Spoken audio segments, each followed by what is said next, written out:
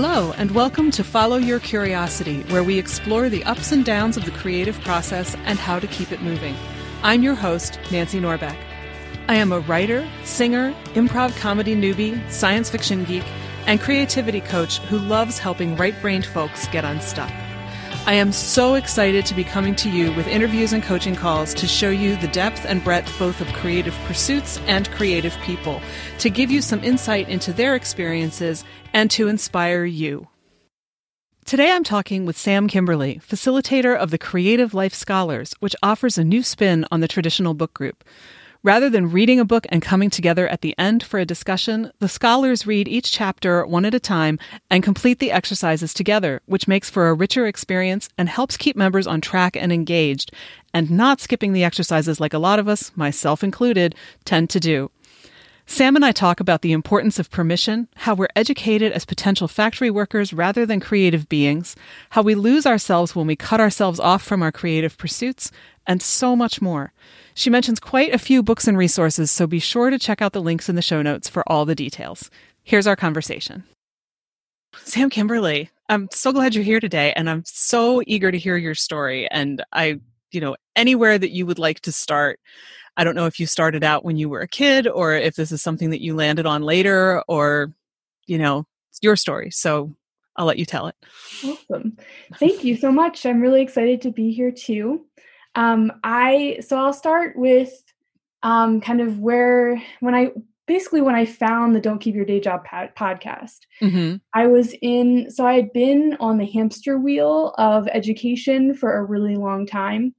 I have a master's degree. I have a lot of education in my past, and I, was doing all the things that you're supposed to do and fitting very well into the square. Mm-hmm. And into the box, how they, the metaphor. Yeah. So then I was doing really well. I was running a nonprofit, and it just wasn't, I was becoming really burnt out. Mm-hmm. And I felt like it wasn't resonating with me the way that it should. And I found Kathy's podcast one night when I was by myself. My husband was out of town for work, and I was just looking for a podcast to listen to. It was one evening, and I found Don't Keep Your Day Job. And I listened to Kathy talk about doing your life's work. And it resonated so deeply with me that I just couldn't go back. I started binge listening to it. Mm-hmm. And I just felt like I had an awakening. I went out to Walgreens in the middle of the night and bought a bunch of stuff to make a vision board. And it was like 11 o'clock. I went nuts. I just went completely when you have that kind of awakening moment, that's just it gives you the permission to be I don't have to be here anymore. I don't have to be struggling with my life. I don't have to be resisting this. Mm-hmm. When you have that moment, it's you just want to start living your new life immediately. You want to figure out what it is. You want to figure out what your thing is so that you can just start doing it. Right. So that's what I started to do. I at that time, she was really publicizing. So this was back in January of 2019. So mm-hmm. It's been over a year. And at that time, she was really pushing these local meetup groups.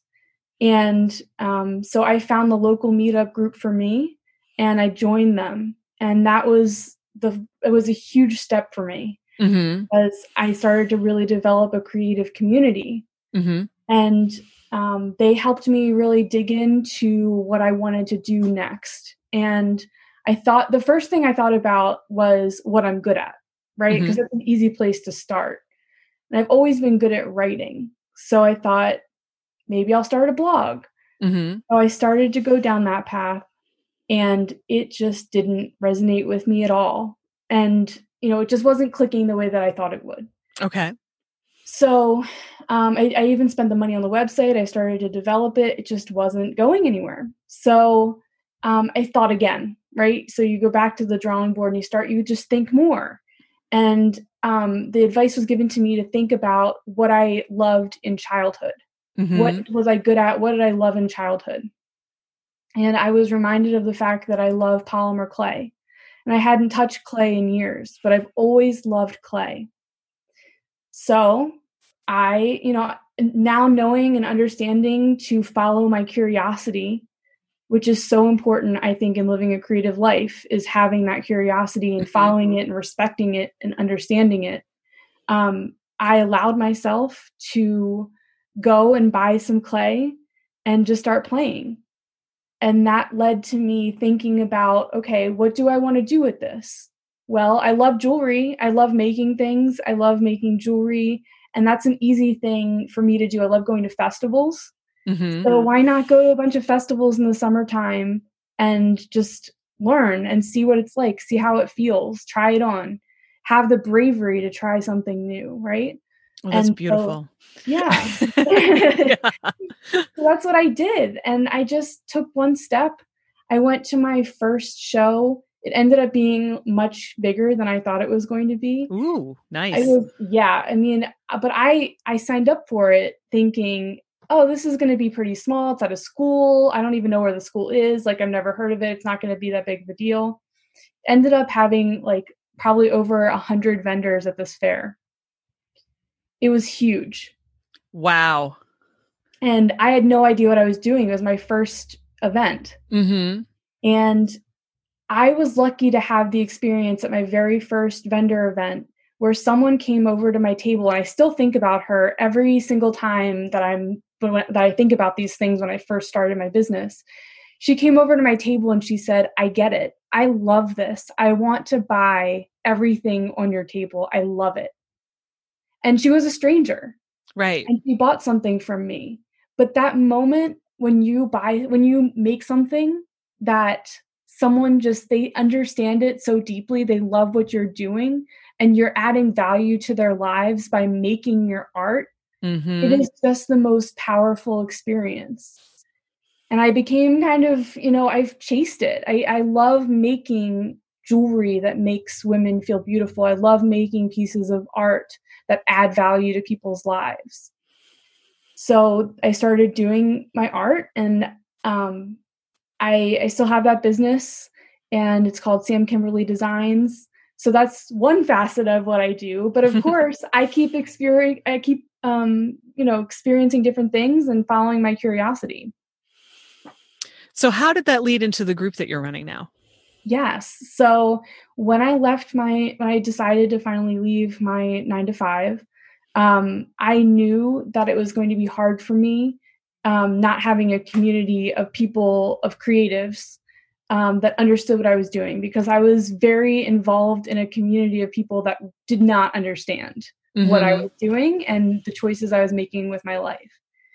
So I had heard about The Artist's Way, which is a book by Julia Cameron. I had heard about it, and I had heard that it's a great book to read in community. So I did actually find a place to blog. I found a place to put my writing. It's called medium.com. And I still write on Medium. But it's really easy to start writing there. And so I started writing there, and I wrote a post on Medium. I just said, I want to read The Artist's Way, and I want a group of 15 people maximum to read it with me. And strangers just started emailing me and saying that they wanted to join me. So I ended up with 15 people that I did not know in a group, and we all just started reading The Artist's Way together. And it was an amazing, beautiful experience. I bet. So that's, when we finished The Artist's Way, I didn't want that experience to end. So that's when I created more book groups for this year. And I just never thought that it would be my main source of income or the main thing that I wanted to do with my life until I went to the Glow Retreat with Kathy Heller, who is the host of Don't Keep Your Day Job. I went to her women's only retreat just a couple of months ago. And I realized at that moment, when I went across the country to California, I realized at that time that doing this kind of work, creative work, working with people to release their creativity, to understand themselves as a creative person, is really the work that I want to do. Boy, are you singing my song. really are. It's funny because, I first encountered The Artist's Way back in 1996. I had been abroad for 6 months, and my brother, who's a couple years younger than me, had emailed me right before I came back. And he did not tell me, as I recall, he ordered me to go to the bookstore and, pretty much as soon as I got home and buy a copy of this book. He's like, you are going to do this book. And I'm not sure now that I'm thinking about it if I ever did the whole thing. Right. But, because I did not have a group. And back in 1996, not quite so easy to find a group or even to realize that such a thing might exist. But, just the concept of the morning pages, which for people who don't know this book, is she has you write 3 longhand pages every morning to sort of clear out your head and see what comes up and all that kind of stuff. I find that so fascinating, though I'm much more of a do them in the evening to clear out my head so I can sleep kind of person, which I'm not sure how she would feel about that, but I'm also not sure I care. I think it's really just about getting the flotsam and jetsam out of your brain as much as anything else. And also the artist date I thought was such a totally cool idea, but I had not thought about that book until about 2 weeks ago when I was visiting my brother. And there it was sitting on the end table in his living room. And I picked it up and I started flipping through it and just reading random bits of it. And I thought, oh my God, I forgot how good this book is. Because it really is amazing. Even if you just read the quotes that are in the margins, it's amazing. But the rest of it is totally phenomenal too. It is. And that's why we're doing it again this year. We're doing it again starting in August. And the first time you go through it, it's so shocking, kind of. It brings a completely different perspective to your life. And after I got enough into it, I realized that I wanted to do it again. I was like, I could do it. I can engage more here. I could do more here. I can really stretch myself next time to do this. Mm-hmm. And a lot of the people that I did it with felt the same way. Like the 4th chapter, the 4th week of The Artist's Way is Reading Deprivation Week. And that was one of the things that I landed on the other week. And I thought, this sounds so interesting. So do tell. So I actually ended up writing an article about Reading Deprivation Week and our experience doing it, because in the original book, it's really just about reading in books and reading articles and reading that kind of thing. But when I read it with our group, I said, guys, I think that, because it was written so long ago, we didn't have social media when the book was first written. And I was like, we really need to expand this. We're not going to do social media. Like, everyone's signing off of everything. If you're able to do that, that's what we're doing. No Facebook, no Instagram. I did allow myself to have Pinterest, but we completely erased, or we limited our access to emails, no reading at all. And I wrote about that, and the article was actually featured in a newspaper. So I have that as well, online publication. So what I wrote was featured by someone else. But that experience, I said I allowed myself to have Pinterest, but what if I didn't? Right. So those are the questions I started asking. What could I stretch myself more? Because I was so afraid. I'd never taken any kind of social media break that wasn't in my realm of thinking. It completely stretched me into my comfort zone.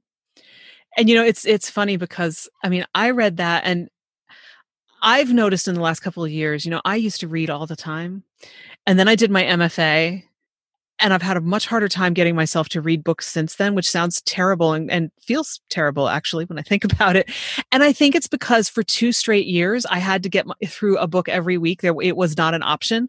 It was like, I'm going to fall behind and or fail out, to the extent that you can fail from Goddard, though you can fail from Goddard, if I don't get this stuff done. So I have to just be inhaling books all the time. I read a ton of news and stuff like that now, and other things that I find that are interesting online, but to sit down and read a book, I find so much more challenging. And part of it, I think, is that everybody's attention span is fractured by looking at screens all the time. And part of it, I think, was the overload from that, which you would think would have passed by now. It was 11 years ago I finished that degree. But I also read a lot at work because I'm an editor during the day. So I'm proofreading stuff and all that kind of thing. But I keep, especially in the last few days, I find myself thinking, what did we all do before we had mini computers in our hands or our pockets or our bags at all times? What did we do? Trying to think back to when I had a computer with a dial-up connection, and even before I had the computer, what did I do? How much TV did I watch? Probably more than I do now because I hardly watch any anymore.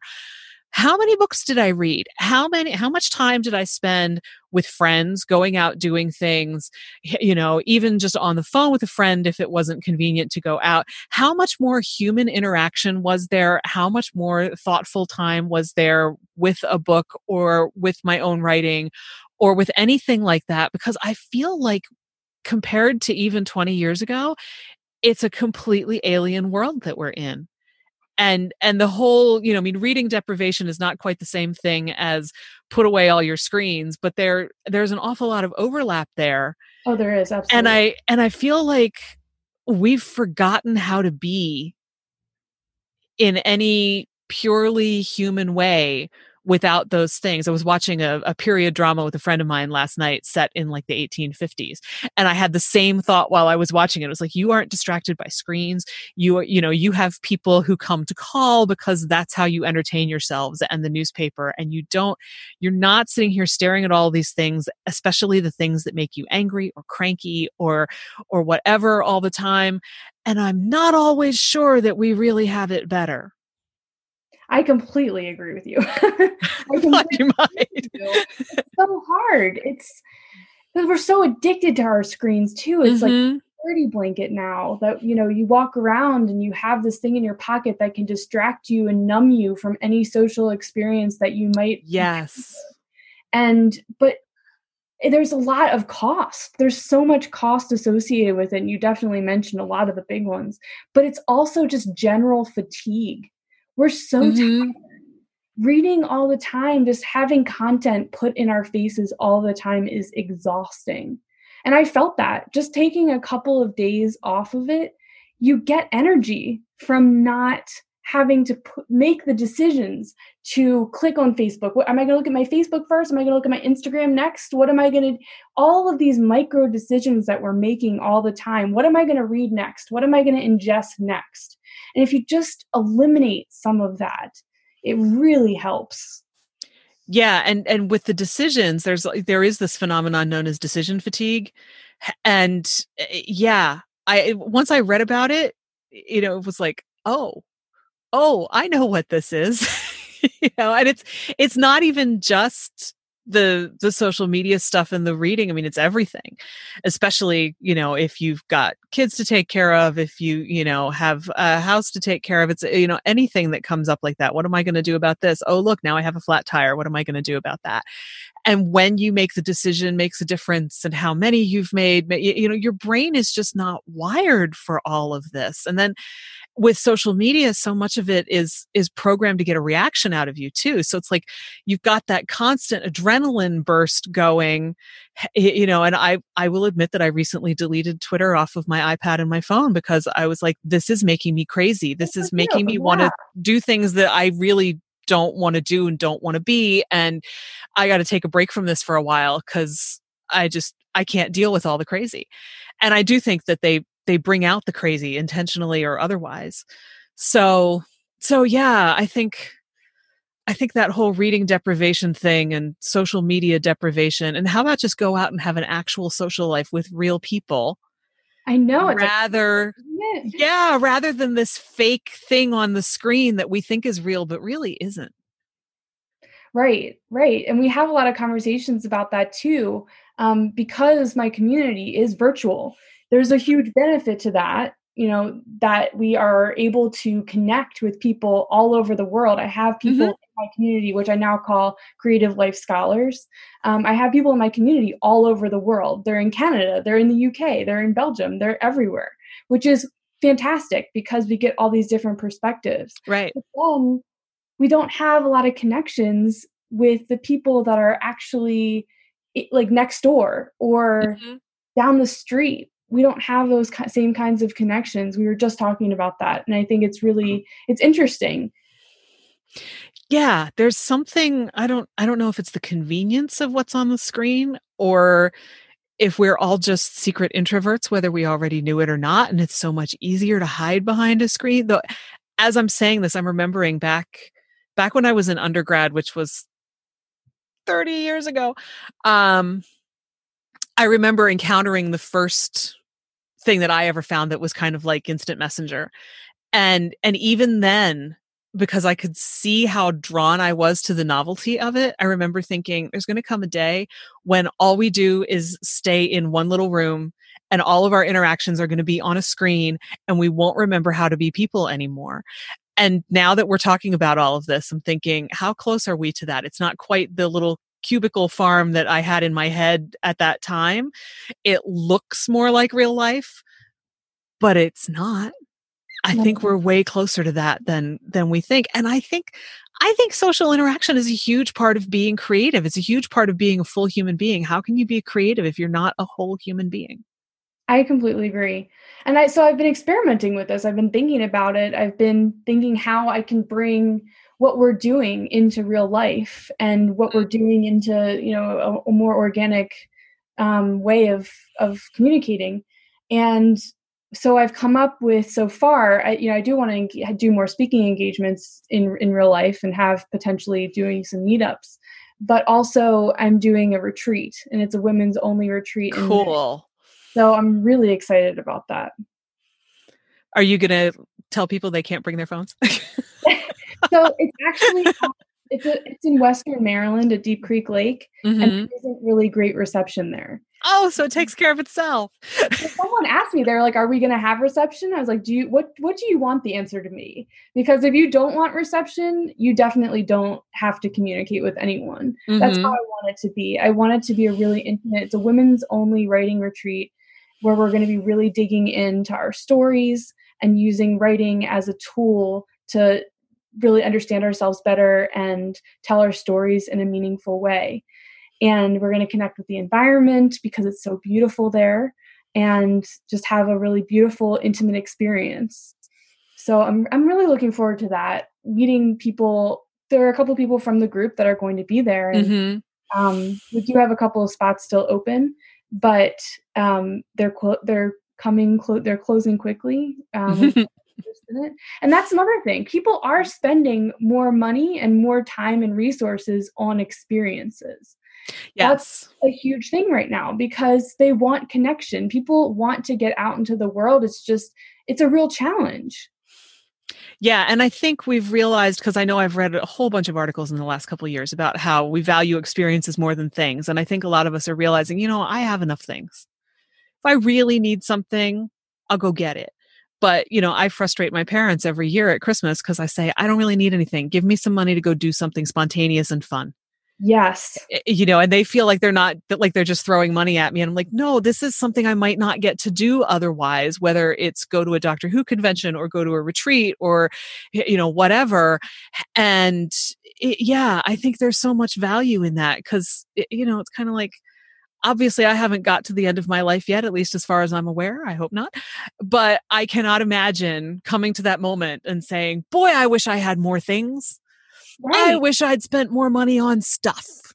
I don't think anybody really does that. I think, you get to that point and it's the things that you did and that you experienced that you're grateful for.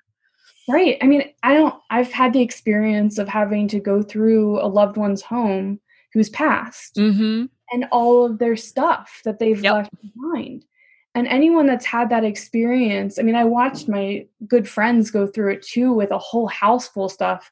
I mean, most recently for me, it was just a condo. But just having to go through someone's possessions and dispose of them, because that's what ends up happening. You take what you want and what you can, but then you dispose of a lot of it. So what are we really left with? We're left with our experiences and all the stuff that we have and all the clutter that's all around us, it just means nothing in the end. Yeah. And it's hard for your loved ones. It is. It's hard for everyone. And if you ever have to move, it's difficult then too. But, I feel like And, I'll be curious to hear what you think about this, though I sort of have a feeling I already know, but I feel like human beings have this amazing tendency to get addicted to the things that we really don't need or don't care about, but somehow we think we do. And I think a decent chunk of it is the massive consumer culture that we live in, and the fact that things like Facebook and Twitter, Facebook in particular, from what I recall having read, but all of it is designed to literally like get you addicted to the biochemical hits that you get when you look at it. And it's so easy to get hung up on all of that stuff and forget that what you really want to be doing is painting because you've always loved it, or building stuff out of Lego like you did when you were a kid, or writing the book that you wanted to write, or learning to play the guitar or the harmonica or the piano or whatever because you love making music. I feel like we forget how much we love those things because it's so easy to be distracted by all the other stuff. And I'm just fascinated when I stop and think about how quickly human beings seem to just fall into that trap. I do it as much as anybody else. And, it just astonishes me. It blows my mind. I think it's a lot of it, for me anyway, has to do with the fact that I feel like we've been fed the message, you are not enough. Yes. It comes from there. And you're not enough. And then whatever I have to sell you is going to make you feel like you are enough. And then it never does. And it never does. But we just do this subconsciously. And we constantly are, okay, well, that thing didn't work. I'm going to find the next thing. And that next thing, that one more shirt, that one more dress, that one more whatever is really going to make me feel like I'm enough. Yeah. And we overdo it. We just keep going. Mm-hmm. And that's why I feel like addressing money mindset and our relationship to money is so important in being a creative too, and living a creative life, because those things become blocks. When you buy too much and you have too much in your house, it's distracting and it doesn't allow you to be as creative as you can be. So, and also, being able to understand your relationship to money allows you to be a successful creative. So that's another reason I feel like having those conversations is so important to living a creative life. It's not just about making art. It's about understanding yourself and bringing your whole self to the table all the time, living your full self. Yeah. And I love that you're saying it's not just about art. I mean, that's part of why I do this podcast, and it's part of why I've interviewed a mathematician and a software engineer who also is a musician. And one of my favorite interviews is with my friend, the barber, who cuts hair all day and makes music every night, in all sorts of different contexts, because, I feel like we try to define creative as this art only thing, and it's not. I wanted to talk to Robert Smith because I wanted to know what's creative about math, because I will freely admit I am not a mathematician. I am not a math brain. I could do it, but to me, it was this purely left-brained thing. So I sit there going, what the heck is creative about that? Please tell me, because I know there must be something. And, there is something creative to almost anything. Anything where you have to solve a problem requires some kind of creative thinking. And I think part of the issue is just that we define creativity out of ourselves. We say, oh, no, I'm not creative. Like, I'm sorry, are you breathing? Then you're creative. Whether you call it that or not, you are. And maybe, live it up and own it, and stop putting this creative thing on this pedestal that you think you can't ever reach, because you absolutely can. And you do it every day. You did it all the time as a kid. Everybody did. And then we forget how, because we buy this myth that, oh, well, you're not creative. That's for these other people. It's a lot of, how we were educated too, and what our parents thought. And when I was reading Kathy Heller's book, the host of Don't Keep Your Day Job, she talks about education, and it just completely blew my mind when she said that the education system is really developed for factory workers. Yep. It's meant to make you into a factory worker. A good little assembly line worker. Yep. Yes. And when I read that, it just blew my mind. It completely changed my perspective. I've spent so much time in school, and It's just really fascinating to me to understand that and to really dig deep into that and understand my experience in school from that perspective. Yeah. And in fairness, it is changing, but it's changing fairly slowly. So, I mean, you still have plenty of the people who can't deal with anything that isn't students in neat rows raising their hand to answer your question, and that's it, move on. And in fact, I used to teach kids from around the world, predominantly Asia, and we had trouble, sometimes I had kids who wouldn't even look at me because you're not allowed to make eye contact with your teacher in Asia, or at least in certain countries in Asia. And it's like, questioning the teacher is a sign of disrespect for the teacher. So you're never allowed to do that. And when they would come here, we'd be like, no, ask questions. What do you need to know? And it would just absolutely freak them out. And I think that's probably starting to change too. It's 10 years since I've done that. And I know that, China in particular has been concerned about their ability to develop new things rather than just to recreate what other people have done.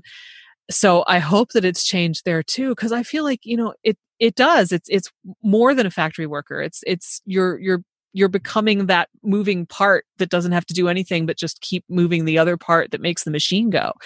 And that's not human. It's such a vital part of who we all are. And if we try to turn it off, it makes us miserable. It does. And that's why I think that's really why we have so many people that are struggling with, I mean, it's not the only reason, but it's a factor, sure, why we have so many people that are struggling with depression and anxiety. Yes. Because they're not living their truths. They're not living what they're supposed to be doing. They're not living their life's work. And, the only person that you need permission to do that is you. Yes. But, it's so hard for us to give ourselves permission. It's so much harder than it is to give it to somebody else. And it seems to work so much better when someone gives it to us. I know. Isn't that amazing? Yeah. And also, they're the same people that, took it away. Yes. The people, we've got these people that have taken it away from us, and then we think that we need someone else to give it to us. It's so strange. Yeah. And then you sit there and you say to yourself, what's wrong with me? I'm not, 15 and not able to make my own decisions anymore, or 5 or whatever. But I think that just gets so beaten into us as kids that we need permission. And then for a lot of us, the whole work environment is basically a glorified parent-child relationship. And so we feel like we need permission to do whatever it is that we want to do there, even if it should be obvious that we should be allowed to make that decision ourselves or whatever. And it just gets reinforced all the time. Absolutely. I completely agree with that. And I've been doing some work with human design. I'm not an expert in it, but I don't know if you have any experience with it. It's kind of like Myers-Briggs, just like, Enneagram or any of those. Okay. Any of those tests that you take, but I really resonate with human design. And I found out recently that I'm a manifester in human design. And basically it's my nature to not I'm a visionary. I like to express myself. I like to have these big ideas and these big concepts, and I like to inform people of them, and I don't like people limiting me and my ideas. And that's what I'm supposed to be. That's how I'm meant to be. That's how I'm meant to show up in the world. Mm-hmm. So when I had that kind of experience where I felt like I was limited and I wasn't showing up the way that I felt like I was meant to show up in the world. Yeah. I couldn't do that anymore. I just couldn't do it. Once you find out that, because that's like a huge form of permission, right? I took this test and it says this about me and I'm not crazy and this is what I'm supposed to do. And now I feel like I can go do it. Yes. Yeah. And once you feel like you have that permission, trying to stick yourself into somebody else's box is a lot harder. It is, really. I mean, all these events, Finding Kathy's podcast, just all that self-discovery is when you start to really understand yourself, it really gives you permission to do what you're meant to do and be yourself. But you have to start with understanding yourself, and the school system isn't really designed for that. No. You don't find out things about yourself, really. I mean, I was lucky. I really was. I attended a private school. I went to an all-girls school. There's a whole different subset of issues being a woman and facing these issues, right? But I really was lucky in growing up in, in a very empowered environment. But I know that a lot of folks don't have that same kind of experience. I'm dyslexic. So the fact that I was able to progress so much in my career and in my education, and I love reading and I love intellectual conversation. Not all people that have my disability are able to say that, are able to do that. And, I feel very lucky that I was able to grow up the way that I was. But still, there were still those biases where it's like, okay, well, you're smart, so you don't need to be an artist. Don't go to art school. That will just limit you. Yeah. So don't do that. Focus on the fact that you're smart. Write, read, study, keep going in school. That's what you need to do. You need to just keep going. Yeah, and we get these messages that say, this thing is good enough, this other thing is not good enough, because the whole myth of the starving artist, which is one of the things I love about Cathy Heller, is that she figured out how to, make some serious cash as a musician through a non-traditional path by licensing her music and figuring out how to do licensing for other people. And here she is. And now she's so excited about what she's done that she wants everybody else to go do the same thing, which is how the podcast started. But it's like, yeah, if you're going to live in your little garret and you're just going to paint all day and never see another human being and never do anything else, you probably aren't going to sell many paintings because no one will know who you are, and you will starve to death in all likelihood. But that doesn't mean that that's the only way to do this. And I feel like this all gets back into something you said a couple minutes ago about how we have these huge rates of things like depression and anxiety. There's a Brené Brown quote that I'm not even going to try to replicate because I know I'll butcher it, but she basically says, unused creativity doesn't fade away. It metastasizes into all of these other things because we're not doing the stuff that we're really here to do. And I feel like, all of these messages that we get, and I don't want to put undue blame on schools because I've been a teacher and I know that teachers love to foster creativity in kids, but especially in a public school system where you have all of the testing standards and everything to meet, it can be really difficult to do that, especially if you've got 30 kids in a room and they're all into different things. There are reasonable limits on that, and parents often don't know how to do it. And so the kid is just kind of sitting here going, or parents will say, that's not important. Your math score is more important because you have to get into Harvard, And then you lose all of these things. And I also feel like I need to be super clear that this does not mean that creativity cures depression and anxiety. It just can help to ward it off, because anything that you do that's not, letting you be yourself in any vein is likely to land you there. But yeah, I feel like we put all of these limitations on each other that are just based in nonsense. I completely agree.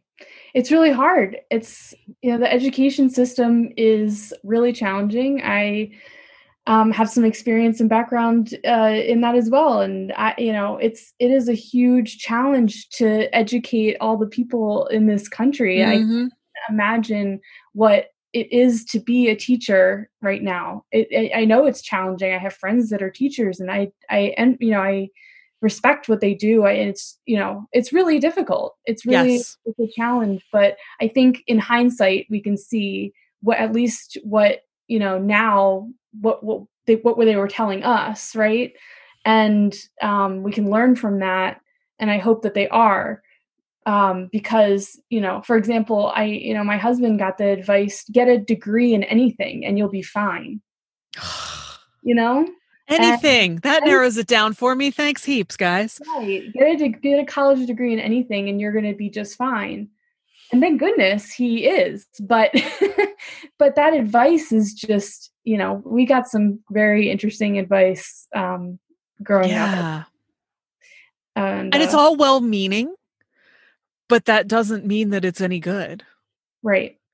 Which is why it's even more important to give yourself the permission to go do the things that everybody else told you shouldn't do. But yeah. So I'm curious to know, since you started your Creative Scholars group, what surprised you that's come out of that group?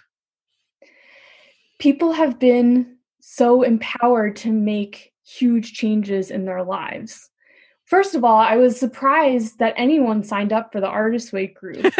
Like, I just put something out there and 15 strangers came together. I literally knew one person. Mm-hmm. One person from my own network joined, and the rest of them were basically strangers to me, mostly strangers to me. And so that was really surprising that there was this interest in joining this community. People are starving for opportunities to be really heard and seen and feel like they are a member of a community. We're losing that. We're losing, as we're scrolling on social media, we're losing the social aspect of social media, because just scrolling is not social. That's not interaction. Yeah. It's so ironic that we call it that when that's really not what it is. Right. So, I think that has really surprised me, that people have just made huge changes in their lives, changed jobs, changed homes, changed relationships with their partners, changed all sorts of things as a result of the work that we're doing together. I mean, I am the facilitator. I organize all of this. I put the books together with their input, but I'm doing it with them. I'm just as much doing it as I am facilitating the experience. So I think it's just been really powerful to see how people are transforming from actually taking the time to do the books. So that people buy these personal development books and they get halfway, binge listen to them. They don't do any of the activities or the suggested remedies for whatever they're going through. They just listen. They think, oh, that's a good idea. And then they put the book back on the shelf, or they just keep listening to the audiobook and they just forget about it. We go through the books chapter by chapter. Each week is one chapter. So you're just focusing on one chapter each week. It's very slow and really taking it in. We're integrating these books into our lives. So it's not just that experience of showing up at the end of the month and you have to read a book and be done with it. Right. It is an integrative learning experience. We're really taking these in. And we're supporting each other. I sign partners every week. So it's not just the group meetings. It's really, you talk one-on-one with people. I'm constantly talking one-on-one with people and really learning about them and their lives and their struggles. It's not just, the artist way is not just about the creative process. It's so much deeper. It's getting into your childhood. I know so much about these people that have done this with me. We've become so close. As friends. So it's way beyond just this online interaction. We've really become involved in each other's lives. And it's beautiful. It's beautiful to watch and see what's happened. I think you've hit on something that's so totally important. And I was nodding my head while you were talking because I know I've done it, which is the whole, I'm going to read the book and I'm going to read the exercise and I'm going to say, gee, that sounds really interesting. And then I'm going to turn the next page and I'm going to keep reading and I'm going to forget all about that interesting exercise because it sounds really interesting, but I'm either really, really busy or I'm in a place where I don't have the notebook right now. And so I can't really do the exercise, or because I'm a little bit scared of the exercise. And so I'm just going to kind of pretend that it isn't there because I don't really want to do that right now. And it's like, it's so easy to do that. And then you sit there and say, wow, that was an amazing book, but your life doesn't change. You go on just the way you were before and you've missed this great opportunity. And I'm trying not to beat myself up in my head while I'm saying this because I know how many times I've done it. And, beating yourself up doesn't actually help solve anything. But yeah, I think there's magic sitting in these books that you can't access if you try to pretend for whatever reason, however intentionally or unintentionally, that it isn't there. You have to actually do the thing. You don't know where the morning pages are going to lead you if you don't ever do the morning pages. Right. And I know for me, myself, I do eventually get to the point where I'll be like, okay, you know what? I don't have the energy to write 3 pages longhand this morning or this evening or whenever it is. And as soon as you let yourself not do it once, it's so much easier to let yourself not do it again. And, and it's different when it's not the same thing every day. There's a part of me that just reaches a limit with daily things, I think, and I'm not quite sure what that's about. one-off things are easier, right? Okay, here's this exercise in this book. I'm just going to do this exercise. It's going to take me half an hour and then that one's done. But I'm wondering, has anybody else in your group run into that where it's like, oh dear God, do I have to do the morning pages again?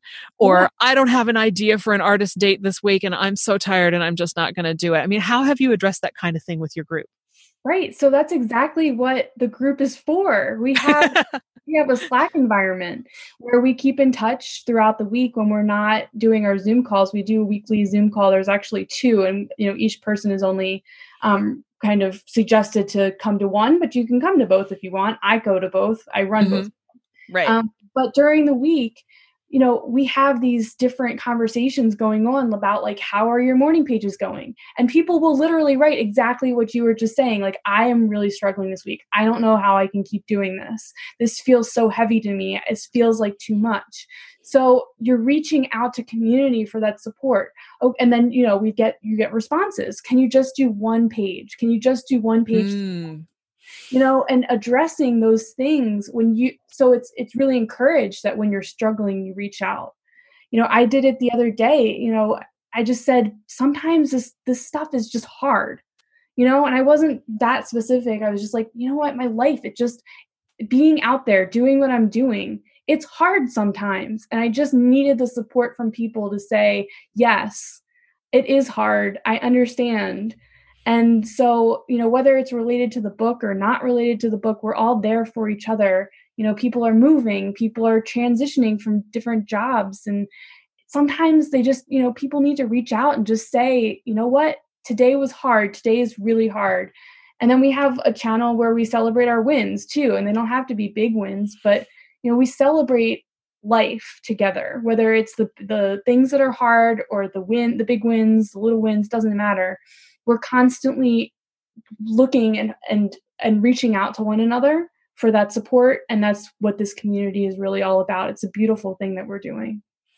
It's really hitting me how much of my own issues with things like that are because I've tried to do them by myself as we're talking. It's so clear to me hearing you say this. And also I feel like it's going back to that permission thing. Like, it's okay to be human. You're not going to do it perfectly because we get so hung up on doing things perfectly. Absolutely. It's so true. And it makes it even harder for us to just reach out and just try something. So I'm always encouraging that perspective of play and that perspective of curiosity and not making those assumptions that when you're saying it out loud and someone else hears it, they can reflect back to you that you're making an assumption about the way that you're living, the way that you're seeing something. And when you're doing it on your own, you just don't realize those underlying assumptions that you have, and to question them and to have curiosity about where they came from so that maybe you can address them differently or have different feelings about them. Mm-hmm. And I think, that there's also, kind of what we were saying before about education, but in reverse. If you go, and I have 2 nephews who are 7 and 4. And last week I babysat one of them while he was homesick for a day, the little one. And we, he wanted to play with Legos and he wanted to watch TV, and I got him away from the TV after way too long, after my brain was oozing out my ears, because there's only so much anime that I think you have to be under 10 to understand that Nancy can take. But we started playing soccer in the kitchen. They have this little soccer ball and they do this all the time. So I was trying not to feel bad about the ball slamming into the cabinets. Whatever. But I looked at him at one point because, of course, we had the typical fight over, I scored. And he would say, no, you didn't. It hit over here. And I'd say, yes, it did. I saw it. It went the whole way along there, And at one point I just looked at him and I said, do we know who's winning? And he just looked at me with this perplexed 4-year-old face that was like, you could almost see it on his face, like, I have no idea and I don't know what to say now. And I said, do we care? Because I thought, I don't really care. Do you really care? And he just looked at me and he said, 3-3? It's like, we'll make it up. We'll make it even. It's all okay. But he really didn't care. It's about playing the game. It's not about who's winning the game. Yes, you get excited when you score, but it's about making it up and playing and having fun. And we forget how to do that because of all of the crazy school stuff and the being perfectionists. And I think so many of us are undiagnosed perfectionists, even those of us who think we're not. I didn't know I was until I did coach training and said, oh crap, that's me. You know, Yes, definitely. and I think, you know, if we could remember how to be 4, and I think sometimes it takes watching someone who is 4 and just say, you know, the whole point of this is just to have fun with it. It's not to get hung up on who wins. We're just having fun. We're just knocking a ball around. And I know I said he was sick. He really wasn't that sick by then, obviously. But you know, it's just like, we're just having fun. We're doing something that is not watching crazy cartoons that make no sense. And letting that energy come out. And, you know, I mean, we sit at desks all day, you know, we sit at desks, we sit in our cars, we go to the grocery store, we take care of paying bills, and we don't just go play soccer in the kitchen and decide we don't care about the rules or about who's winning. Right. Because we don't know how to have fun. It's like you were saying before about play. Yeah. So part of Kathy's book, I forget what chapter it is now, but she asks people to play. It had to have been one of the first 4 chapters. It was probably like chapter 3 or 4. It doesn't matter. Anyway, she asked people to play. Go play. That's like one of the activities in the book. And so we were talking about this in my group, and people were saying what they were going to do to play. And I realized at that moment that adults don't understand what it is to play. Mm-hmm. They don't understand what it is to laugh and have that kind of laughter where it's just silly play in your life. And so that's why, you know, I go off of what's going on in the group, and I created a challenge for February. It was called the Laughing Challenge. And I created a whole environment in our Slack environment where we were sharing different things that were making each other laugh. That was the whole point of it. Just to have more experiences of deep laughter and to really take note of how and when you were laughing, and to bring more of that into your life. You know, people were talking about how January was like 700 years long and felt like the deepest, darkest, longest month. And I completely agree. So then, you know, taking all of that in, I realized that this is what the community needed. So I'm constantly doing that. This month, I'm challenging people to declutter because I've been really working on that in my life too. So I created a Facebook group for the Creative Life Scholars, and I'm inviting everyone in my community, everyone that I know into this group so that we have a bunch of people supporting us and supporting each other to declutter this month. And so, you know, I'm trying to think about monthly challenges, which started really with the energy challenge. I listened to Kathy Heller's podcast, and Alex Benayan was the guest. And Alex Benayan is the author of a book called The Third Door, which I am totally obsessed with. I think he is remarkable. But he said that in his interview, this isn't actually part of the book, he just said this in his interview. If you take 30 days and you answer these 3 questions every night before you go to sleep, you will learn a lot about yourself. You will have direction and clarity. So the 3 questions are, what energized you today? What depleted you of energy? And what did you learn about yourself? Ooh. And you have to answer those 3 questions for 30 days. So we do that every 6 months. It's just a practice that I've developed now. And I invite people, whoever wants to join me, to do that. So these monthly challenges have kind of started that way. And I do these little challenges. We read the books, and then I'll ask people to do a little extra. Mm-hmm. Whoever's ready to do a little extra can do a little extra maybe that week. And it's never required, but, you know, it's just offered. And I like to offer that to people because it creates a different experience. Right. And it really makes it meaningful. It's something that you wouldn't get just reading the book on your own, for sure. That's amazing. I have to admit, I'm way behind on her podcast, but I'm going to go back and find that one now. So he's actually twice on her podcast. There's a more recent interview with him, but this was the first one. So this was months ago. I don't even know how many months at this point.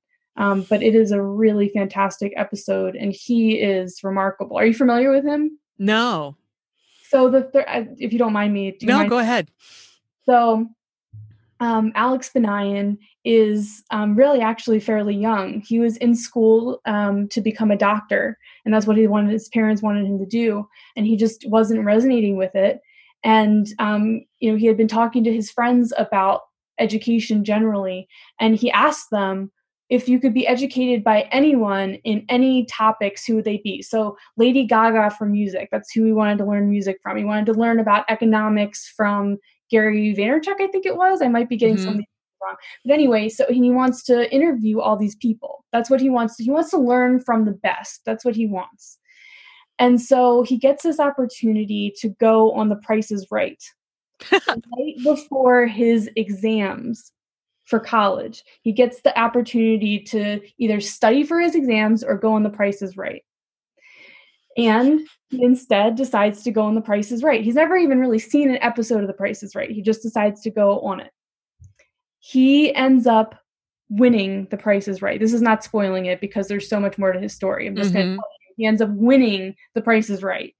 He wins all the money, quits school, and decides to go on this adventure, 5-year adventure, he's a no one. He's a college kid. He ends up interviewing Lady Gaga. He interviews Bill Gates. He is amazing. He's no one, and he interviews all these people. He gets to spend time with all these people. And he calls it the third door because he says that there's always 3 doors to get into something. He likens life to a club.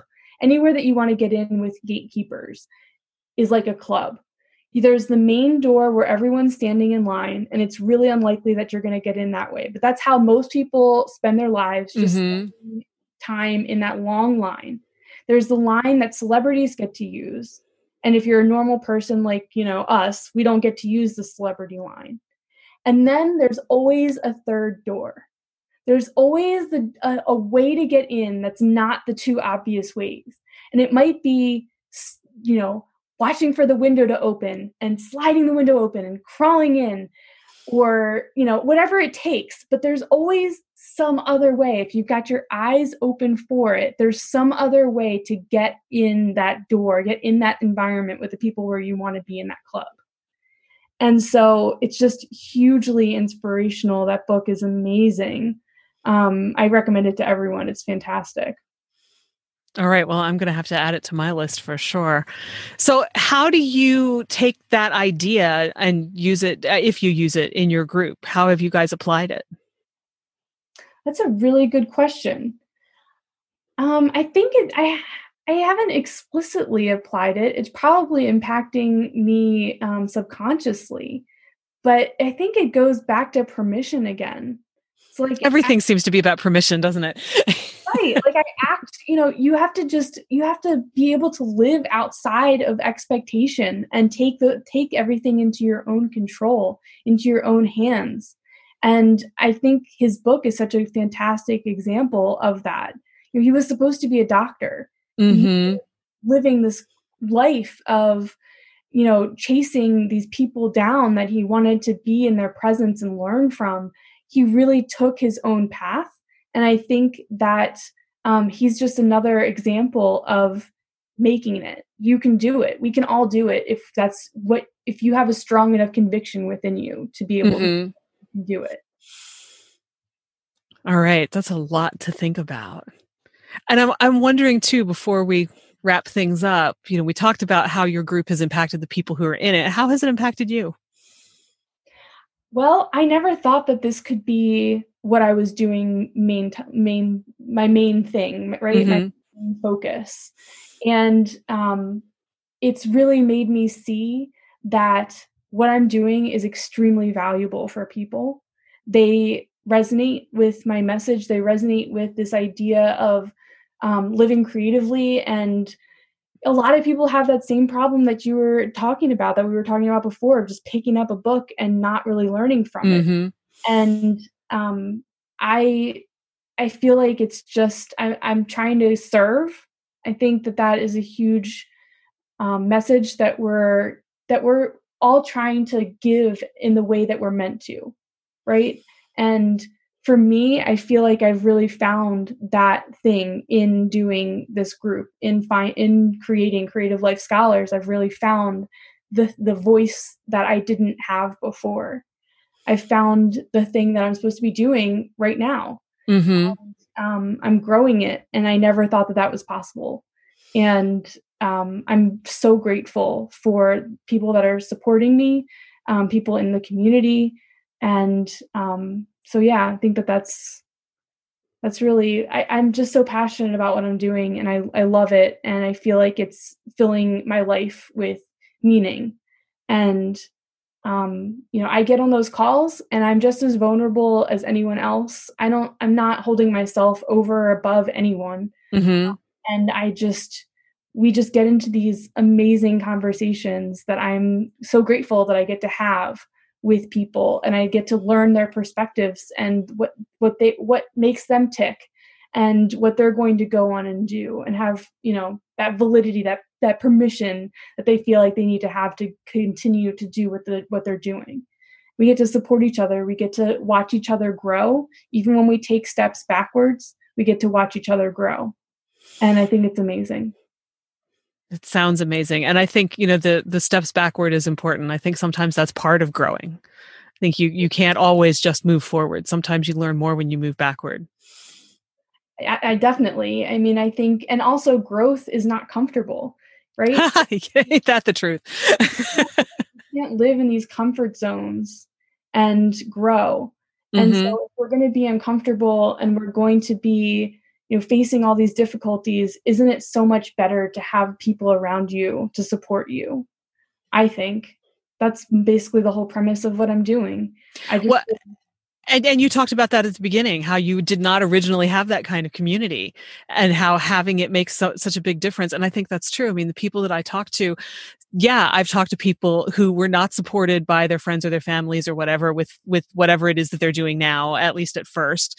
And I've talked to people who were, and the difference that it makes for the people who were is immense, is absolutely immense, because they don't have to struggle against what everybody else is telling them. They don't have all these ideas programmed in their head, or they're not programmed in as deeply because they're not hearing them over and over again from people who just keep saying, no, you can't do that. You shouldn't do this. You shouldn't be that. You shouldn't, whatever. It's huge. So it absolutely follows that if you can create your own community or join an existing community that's going to help you with that, you're going to get a lot more out of it, and you'll progress a whole lot faster. Absolutely. And you just reminded me, I just finished reading Big Magic by Elizabeth Gilbert. Oh, I love that book. It's so sometimes so good. But she talks, am I allowed to use curse words? Sure. Okay. She talks about the shit sandwich. Yes. And, everyone has to eat a shit sandwich. Whatever you're doing comes with a shit sandwich. And it's just what flavor of shit sandwich, everything that you want to do, whether it's, if it's writing, you're going to be rejected. And that's the shit sandwich that you're going to have to eat over and over and over again. And if you don't like the flavor of that shit sandwich, then you just can't be a writer. You just can't keep going. So, we have to understand that and empathize with one another, and really figure out what it is that we're willing to tolerate in the art, and what we're willing to invest our time and emotions in. Yeah. And as you're saying that, you're also reminding me of one of the things that drives me crazy about writing advice. And I have to imagine that it happens in other fields too, that I just don't have as much experience with. But when we're talking about permission, there's the whole idea, especially in writing communities. So you've probably encountered this too, where, writers write, and writers have to write every single day. And if you don't write every single day, you're not a real writer. And every time I see somebody say that, and I think a couple of years ago, it was on LinkedIn, I think. And I got so upset about it that I wrote a whole blog post about why that's just bullshit. Because yes, if your job is to write, then you have the luxury of sitting down and writing every day, even if it's only for 5 minutes. Now, if your job is to write, you're probably going to do it way more than 5 minutes. But if you're a normal person who isn't a writer, because let's face it, not all writers are normal people. I took a course from Nancy Springer when I was in high school, and she said, one of the great things about being a writer is that people expect you to be weird. But, if you have a day job and have to go to the gym, have to take care of your kids, have to go to the grocery store, have to, clean the house, all of that, there are going to be days when you just can't write, because there's no time. And the people who make you think that you have to stay up and write drivel because you are too tired to write something coherent, or get up at 4:00 in the morning so that you have even less energy the next day when you get home, or whatever, because then you are not a real writer, make me want to scream and throw things. If you write, you're a writer. It doesn't matter. You don't have to reach somebody else's yardstick. You only have to get to your own. And ideally, you want to write more often than you don't write, but you squeeze it in when you can. It might be 5 minutes today and 2 hours tomorrow, but that's fine. It's better than, if you're going for 6 months without writing anything, or 3 years, you might want to rethink what you're doing. But if you manage to write a couple times a week for 10 minutes, you're a writer. Yes. I don't care if it's good. I don't care if it makes sense. But if you've done it and you've put words on a page, you're a writer. And the whole judgmental, superior hierarchy making thing that people do is so incredibly destructive, and people believe it and take it seriously. And it does ruin them. It lands them in that space where they feel like they don't have permission and they can't do it their way and they're not good enough, and just compounds the whole thing. So I can't remember now how I got onto that, but it is, as you can tell, a bugaboo of mine. It really does drive me nuts. Like, no, live and let live. Do your thing your way. Let other people do their thing their way. And it doesn't matter. It's playing kitchen soccer with the kid. Do we know who's winning? Do we care that we don't know who's winning? Are we having fun? That's the point. We're having fun. We're trying something. We're learning something. Who cares about the rest? I completely agree. Couldn't agree with you more. Somehow I had a feeling you would. Is there any other advice or anything else that you've learned from running this group that you would like to share with listeners before we go? Well, I think that just follow your curiosity. I mean, I think that's been a theme in my whole thing that I've said here in my life. And I just, like I said, I never thought that this was going to be my main thing that I was doing with my life. And it's really been pretty recent that I've been able to really expand that and see now how it can be. And I'm still really in the beginning phases of it. Yes, I do have this book group that's kind of good. It's not a club, it's really a book group that's going on for the entire year, different ones. And I still do have some availability in the upcoming groups. But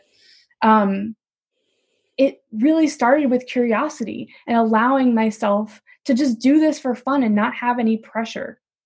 There was no pressure to do this. It was just something that I wanted to do for myself and then ultimately from the community. And I think that when you're listening to the people and seeing the people that, you're serving and you're providing services for, or you're providing anything for, and you really listen to them and take everything that they give to you into consideration and process it and come out with something that you feel like will resonate. And even if it's not making money, it's not making money. Take the pressure off of yourself. That way sometimes is a good thing too. But I just followed my curiosity to get here. And I didn't pay her to say that as many times as she said it during this interview. It's so important to the creative process. It really is. And that's why the podcast and the businesses are called what they're called. Because I really think if you, like you said, if you follow what you're interested in, you're going to land somewhere. And I just want to underline the point about lowering the pressure, because I think that's super important too. Pressure just gets in the way. It doesn't help. Pressure and expectations can wreck something before they even get started. Right. You don't have to monetize everything. No. Right. So I'm a poet. And right now, like at one point I thought that was going to be something that was going to be more central in my life. And maybe in the future it will be. But right now, my poetry is just for me. It's just, I put it out there. into the world, but I'm not publishing it in a book. I'm not it's just fun. It's something that I do. It's something that I bring to the world just because I like to make the art of poetry. And I sculpt things for myself. I do all sorts of things that are just for me because I want to. And I think that is really important to do as an artist. And that's a good enough reason to do them too. Yes. I think a lot of us think that it's not, but it really is. I want to because I enjoy it is all the reason you really need. Yeah. All right. Well, so go forth and do something you really want to do just because you did want to do it is the lesson from today, among many, many others. Thank you so much. This has been a fabulous conversation. This was wonderful. I love it. Thank you so much for having me. You're so welcome. That's it for this week. Thanks so much to Sam Kimberly for joining me and to you for listening. If you enjoyed this episode, please do leave a review. I really appreciate it. Thanks. You can find show notes, the 6 creative beliefs that are screwing you up, and more at fycuriosity.com. I'd also love for you to join the conversation on Instagram. You'll find me at fycuriosity.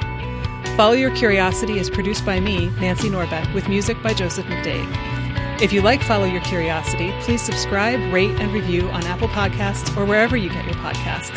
And don't forget to tell your friends. It really helps me reach new listeners. See you next time.